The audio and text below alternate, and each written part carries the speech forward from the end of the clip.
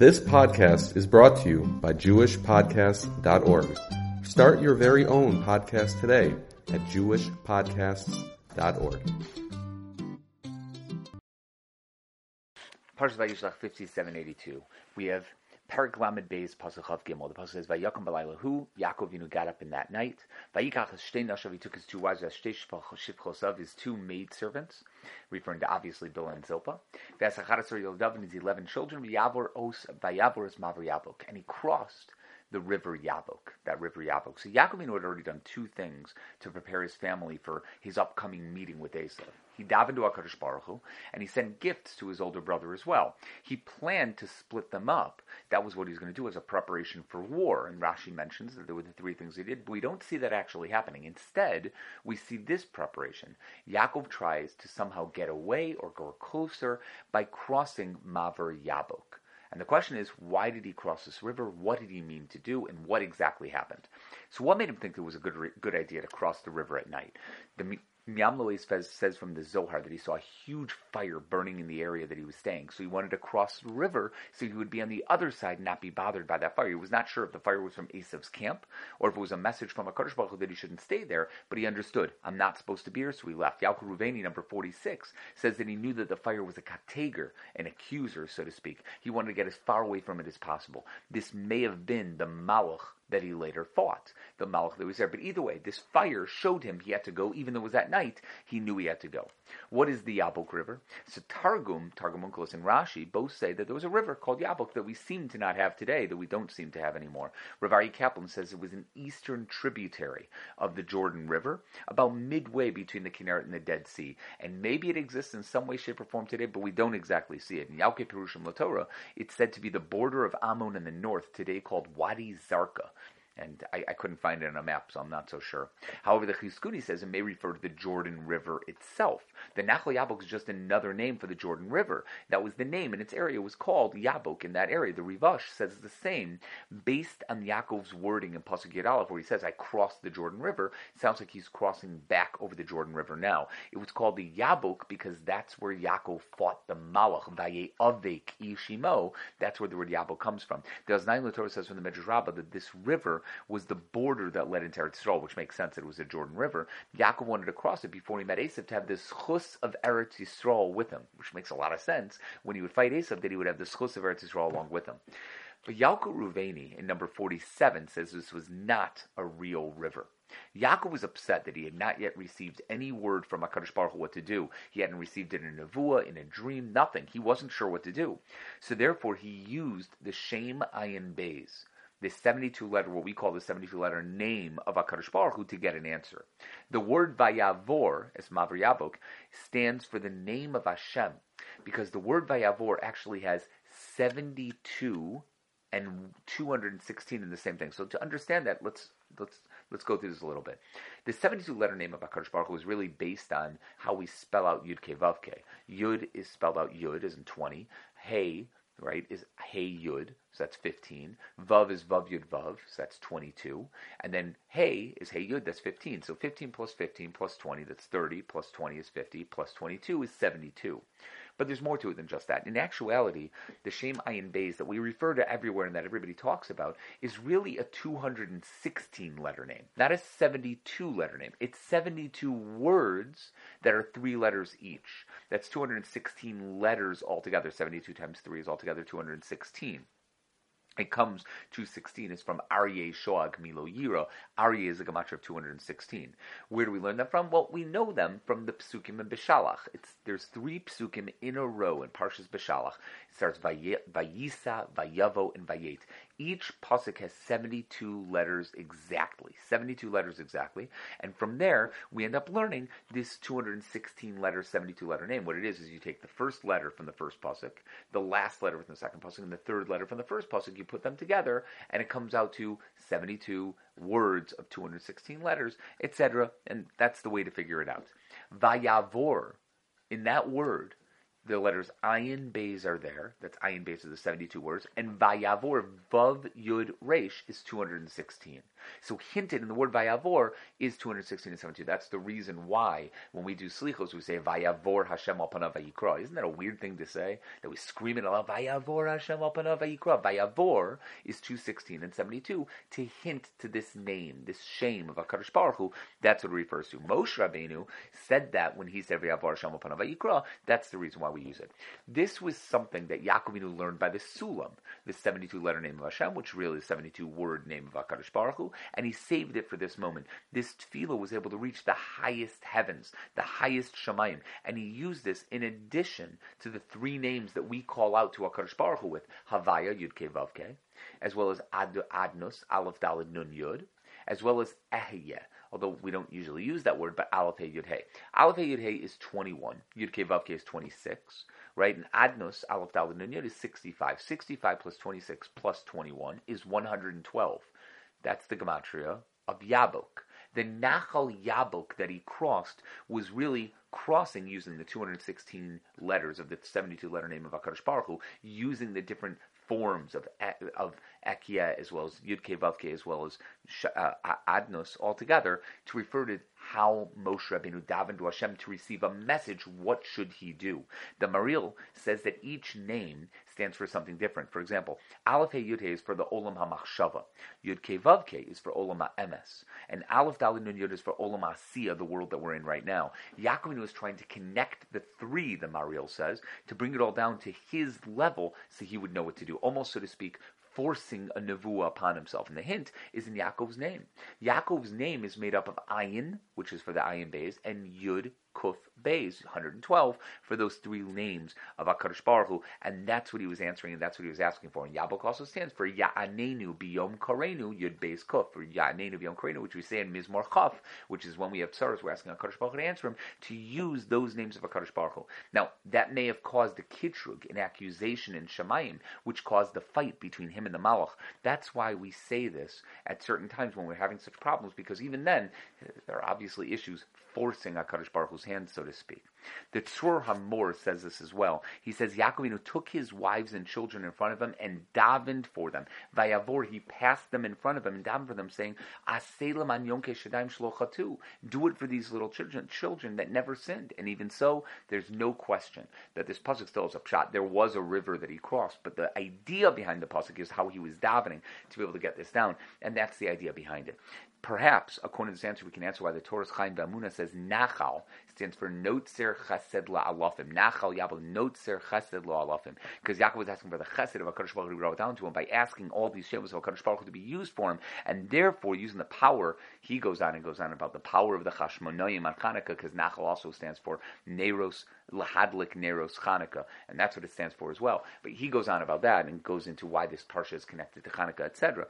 And Ayin Sham for a little bit more, but maybe that's the idea behind it. Now, the Baal HaTurim says the word Yiladav is used 3 times in Tanakh. One is over here, one is in Yeshaya Chav Tes Chav Gimel. It says Kiberoso Yiladav when he saw his children, and in Iyov Lamed Ches Mem Aleph it says Yiladav El Yeshua. So he says this hints to the Medrash that Yaakov lived to see 300,000 of his own descendants. Kiberoso is the gematria as Lamed Ribaos, referring to the 300,000 children that he saw. And that's a famous Baal HaTurim that we mentioned at the end of Parashat Vayechi in the beginning of Shemos. Just like there, Yaakov had to daven for his children to be saved from Mitzrayim, so here Yaakov had to daven that his children would be saved from the hands of Esav. The Yeshua would be needed by all of them, and that's the idea behind it. The Ibn Ezra points out that in the next pasuk it also says Vayavi rain. So why does he cross the river twice? Sounds like he crossed 2 rivers. It says the first time he crossed over on his own to see if it was a safe place to go, and again, this is according to it's a normal river. He wanted to go see, is the river shallow enough? Was his family be able to cross over? When he saw it was fine, then he crossed his family over. So the first one was only him, and the second one was everybody together. Ramban says something similar. First, Yaakov went to see how deep the water was. When he saw it was passable, then he brought his family with him, and that's that. Rashi says he made himself like a bridge, standing in the middle of the river and carrying them from one side to the other, holding them from one side, bringing them to the other. The Amloy says that shows because Yaakov was extremely strong, like we saw by the rock earlier.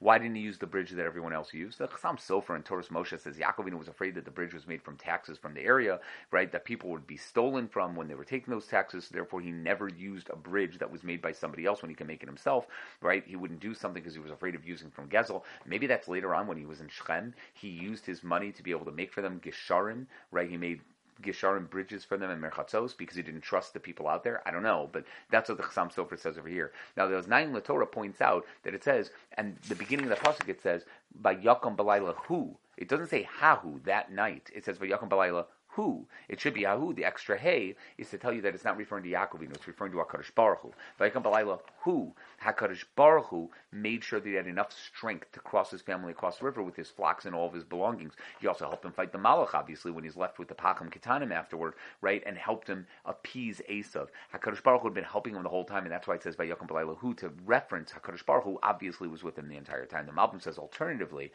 right, aside from the way the Ben Ezra was saying, it's possible there were two Nechalim here. One overflowed when the first river overflowed. There was a second river to be able to take it. First Yaakov crossed that one, and then he brought them to the next Nachal, which they had to cross afterwards. There were two Nechalim, and that's why it says V'Avrin that he crossed them twice. And Netziv says he purposely brought the Shvatim over first and then the rest of their things because he knew Lo Kal Yashivta. He wasn't worried that the Shvatim would be destroyed if they were left on their own on the side of the river without him there. So he hoped that their Schus would be able to protect their mothers as well, and that's why he brought the Shvatim over with them and left them over there. Dinah did not have that promise.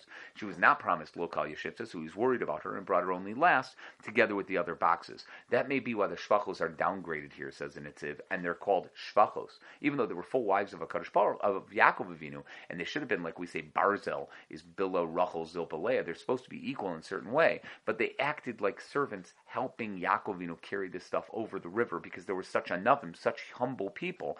They were not worried about their honor whatsoever, and that's why we call them Shvachos here, as well as when Yaakov met Esav. They're called Shvachos, not because Yaakov downgraded them or didn't think of them as full wives. He did. Bill and Zilpah were. But nonetheless, they were willing to allow themselves to be hurt to save everyone else there. They went in front, so if Esav would kill anyone, it would be them and not anybody else there. That's why they were called Shvachos, because they were willing to give themselves in. As a side note, Aksab HaKabbalah says the wording was not an insult to Bill and Zilpah calling them Shvachos. Although they were full wives, they didn't treat that way. They didn't treat themselves that way because of their great humility. That's how Aksab HaKabbalah says. They made themselves full maidservants and concubines, even though they technically had ksuvas and were treated equally by Yaakov Avinu.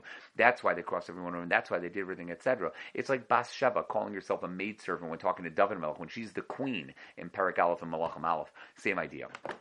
The Rashbam says that the reason why Yaakov did this was not to go toward Esav, but rather to go into a different direction to get away from Esav and to throw Esav off.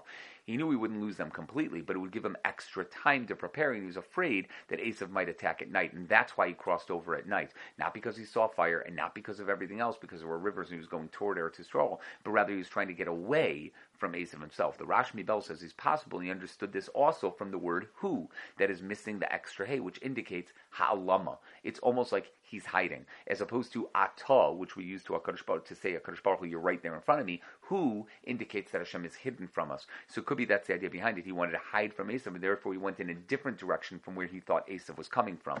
But then the problem is that Esav did walk up to him the next day. It's not like he went around. It sounded like he was right there. It's possible that Esav had spies everywhere. He knew where Yaakov had gone, went around the stream to meet him there, knowing where Yaakov was at the time. They may have shocked Yaakov, but it shouldn't have. This is a mushal to the Yetzer Hara, says the Rashmi Bells, and how he traps a person. Everything you try to do in crossing the Nachal and trying to get away doesn't make a difference. Even when you do the proper achanos, the proper preparation, you try to get away from it, somehow the Yetzer Hara will find a way to trap you exactly when and where you didn't expect it. It's a beautiful vort from the Rashmi Bells.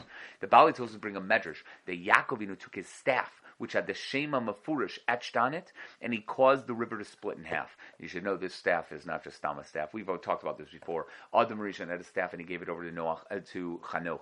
Chanoch gave it to Meshushalach. Meshushalach gave it to Noach. Noach gave it to Shem. Shem gave it to Avram Avinu when he was Malki Tzedek. Avram gave it to Yitzchak. Yitzchak gave it to Yaakov. Yaakov gave it to Yehuda. Lo Yasser Shevim Yehuda. Yehuda eventually gave it to Yosef. Yosef put it inside the treasury of Mitzrayim. Yisro took it out. He put it in the ground when he came to Midian. It was like the sword in the stone. Nobody could take the staff out of the ground once it was stuck in the stone, except for Moshe Rabbeinu. When Moshe Rabbeinu came, he pulled it out, and Yisro had promised that he would marry Tzipora off to the person who was able to pull it out.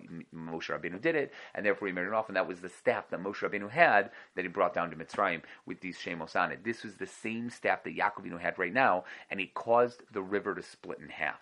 right? This is the idea. It caused them over without them getting wet. And that's why Yaakov said earlier, Kiba Makli Avarti Yarden Hazeh, with my staff I crossed over this Jordan River on the way there, and Pasuk Yud Aleph, on the way there it split, on the way back it split as well. However, it only split for his wife and children across. When Yaakov went back for the Pachim Ketanim, he refused to split because he didn't have to go back for the Pachim Ketanim, so Yaakov had to wade through the river in order to go through. It wouldn't split that time. The Malay Omer says, this is a Pol Dimyoni, which means the Avos did something which would happen for his children later when they needed to cross the Jordan River in order to get into Eretz Yisrael. We know the concept of Maisa Avos Sim Labanim. Everything the Avos did was a simon for their children to have it easier later on, like Avram Avinu walking through all of the land to make it easier for his children to conquer it, as Rashi says. Even if they didn't deserve it later, Yaakov Avinu's schus would be enough to allow it to happen later, and that's what happened. The Chizkuni says Yaakov's wives are mentioned. The reason why their wives wanted to be before the sons, because it does say, interestingly enough, it says because he was worried about his children more than he was worried about them. We already said before, lo kal yashivta. But if Esav was coming to kill, and his wives would take the brunt of it, his children would be able to run away and survive. So it's unfortunate that he had to look at it that way, but if his point was to allow these children to live, then the wives had to be first, just in case Esav was lying in wait and would do something. It's a sad, we never have to worry about such things. When he left Lavan's house, he did the exact opposite. When he left Lavan's house, he had the children up front and the wives in the back, because if Lavan was coming, he was coming from the back, and therefore the wives were in the back for the exact same reason. If he came, they would hit the wives first. Miam Loei says he took his wives first because his young children were scared to cross the river on their own. It was nighttime, and it was a river, so the wives went first to show them there was nothing to be afraid of, and that's why the wives came first. The Oznaim LaTorah says Yaakov was worried about his wives having yichud with the servants that he had with him on the other side of the river. So he crossed his wives over first, then his children, and then brought over the servants and all the boxes, etc. The toughest bracha, Baruch Epstein also brings that answer, that such a thing would be a breach of tznius. Rabbi Victor Miller says the pasuk is not referring to how he brought them over. It's Yaakov enumerating all the kindnesses that HaKadosh Baruch Hu has done for him over the years. Tzaddikim aren't satisfied by thinking of HaKadosh Baruch Hu in general, right? They want to enumerate every kindness separately. They say 2 wives, 2 maidservants, 11 children. HaKadosh Baruch Hu, thank you so much for all the stuff you've given me. And that's why he was thanking them over and over, not necessarily in an order, but to understand everything that Hashem did for them. Rashi asks, why is Dinah not mentioned in this pasuk? Where's Dinah? Right? You'd think if it specifically mentions Achad Asar Yoladav, 11 of his children, you'd think Dinah would be included. He answers, she was placed in a box with a lock on top of it, so Esav wouldn't see her and want her as a wife. What an unbelievable answer. Remember, Avram Avinu did that with Sarah Imenu when he went down to Mitzrayim. Yaakov was punished for this decision, withholding his daughter from Esav, because he had the ability to make Esav better, and he didn't. And he could have done tshuva, and he didn't allow it to happen.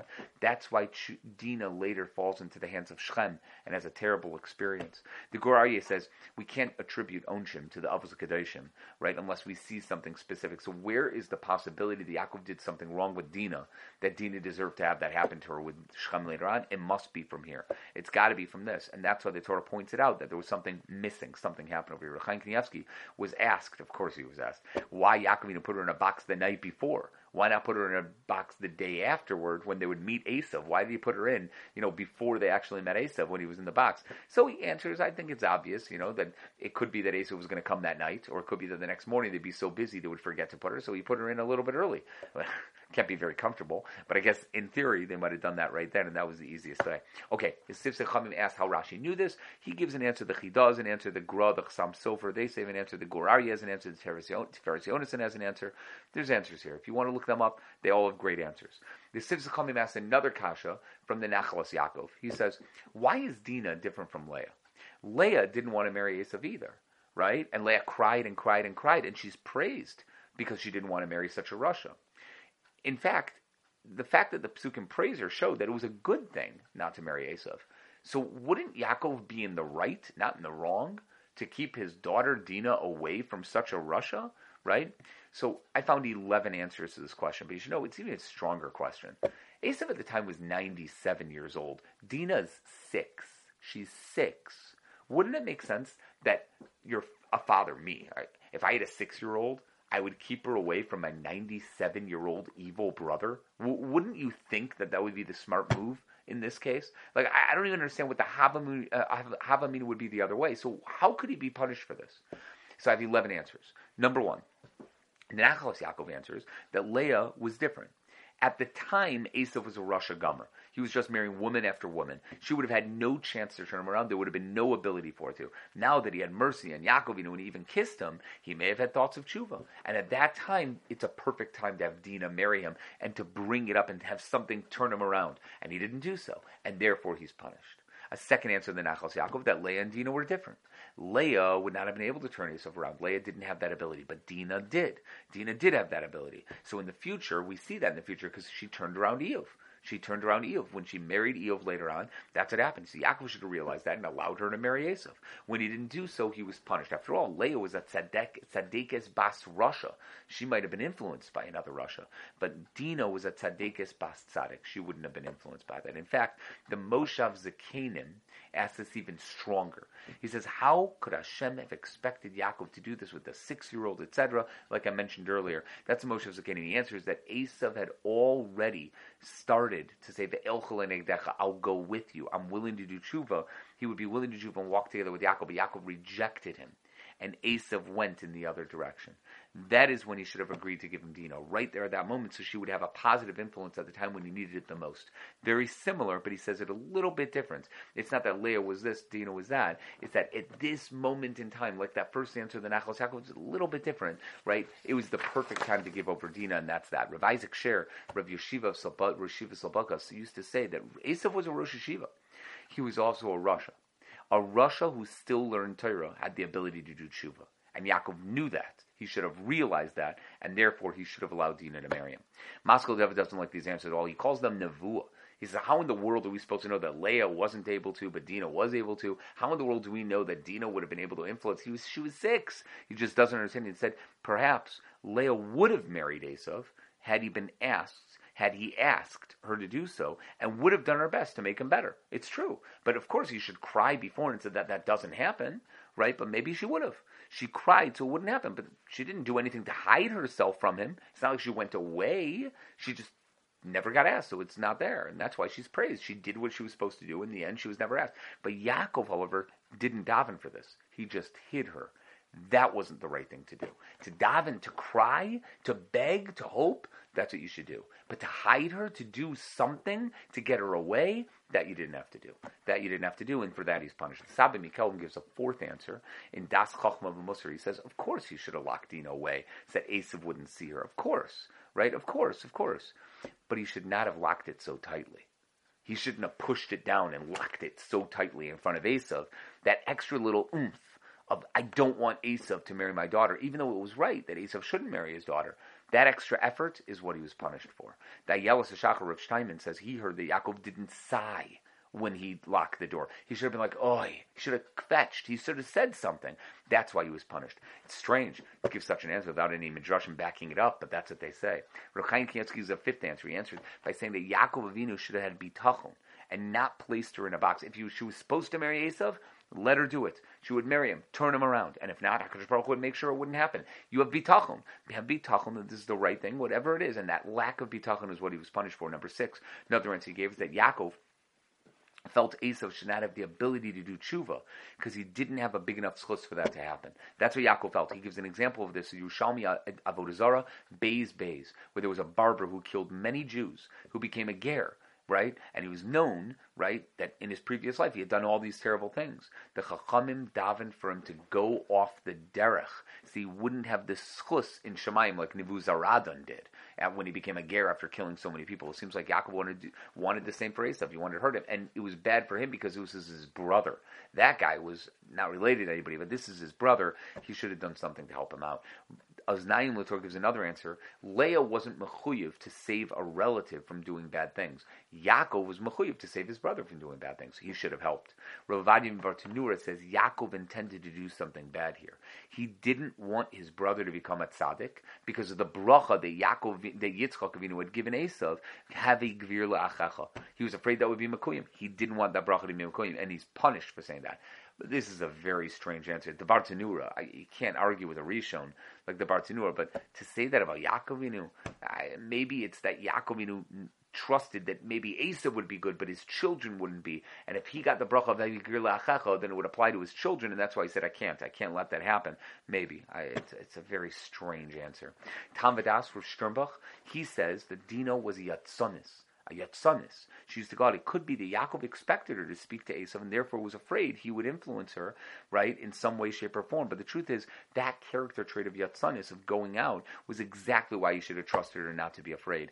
She was not the one to be influenced by others. In fact, she was the influencer, not like influencers nowadays, like on TikTok and stuff, like a real influencer. Yaakov should have trusted that she would say the right thing at the right time, and she wouldn't have been seduced by Esav, and it would have worked out better even without Esav marrying her. He should have at least had a conversation with Dinah. The All Arya suggests that Yaakov should have known that Dinah was born with Kedusha and Tahara, which she was, and based on, especially with Leah trading Yosef for Dinah at some point, she davened for her to be switched, so she wouldn't be embarrassed. Such a schus should have proven to Yaakov Avinu. The Yaakov Avinu had nothing to worry about. She was special. He could have trusted her, and nothing would be, and that's why he was punished. And Rav Yaakov Kamenetsky says the best. He said, let's be honest. Who at the time was better for Dinah to marry than Esav? Who's better than Esav? When Timnah was not Zocha to marry Avram, Yitzchak, and Yaakov, who'd she go to? She went to Esav. That's where she went to. Because the next best person after the Avos is Esav.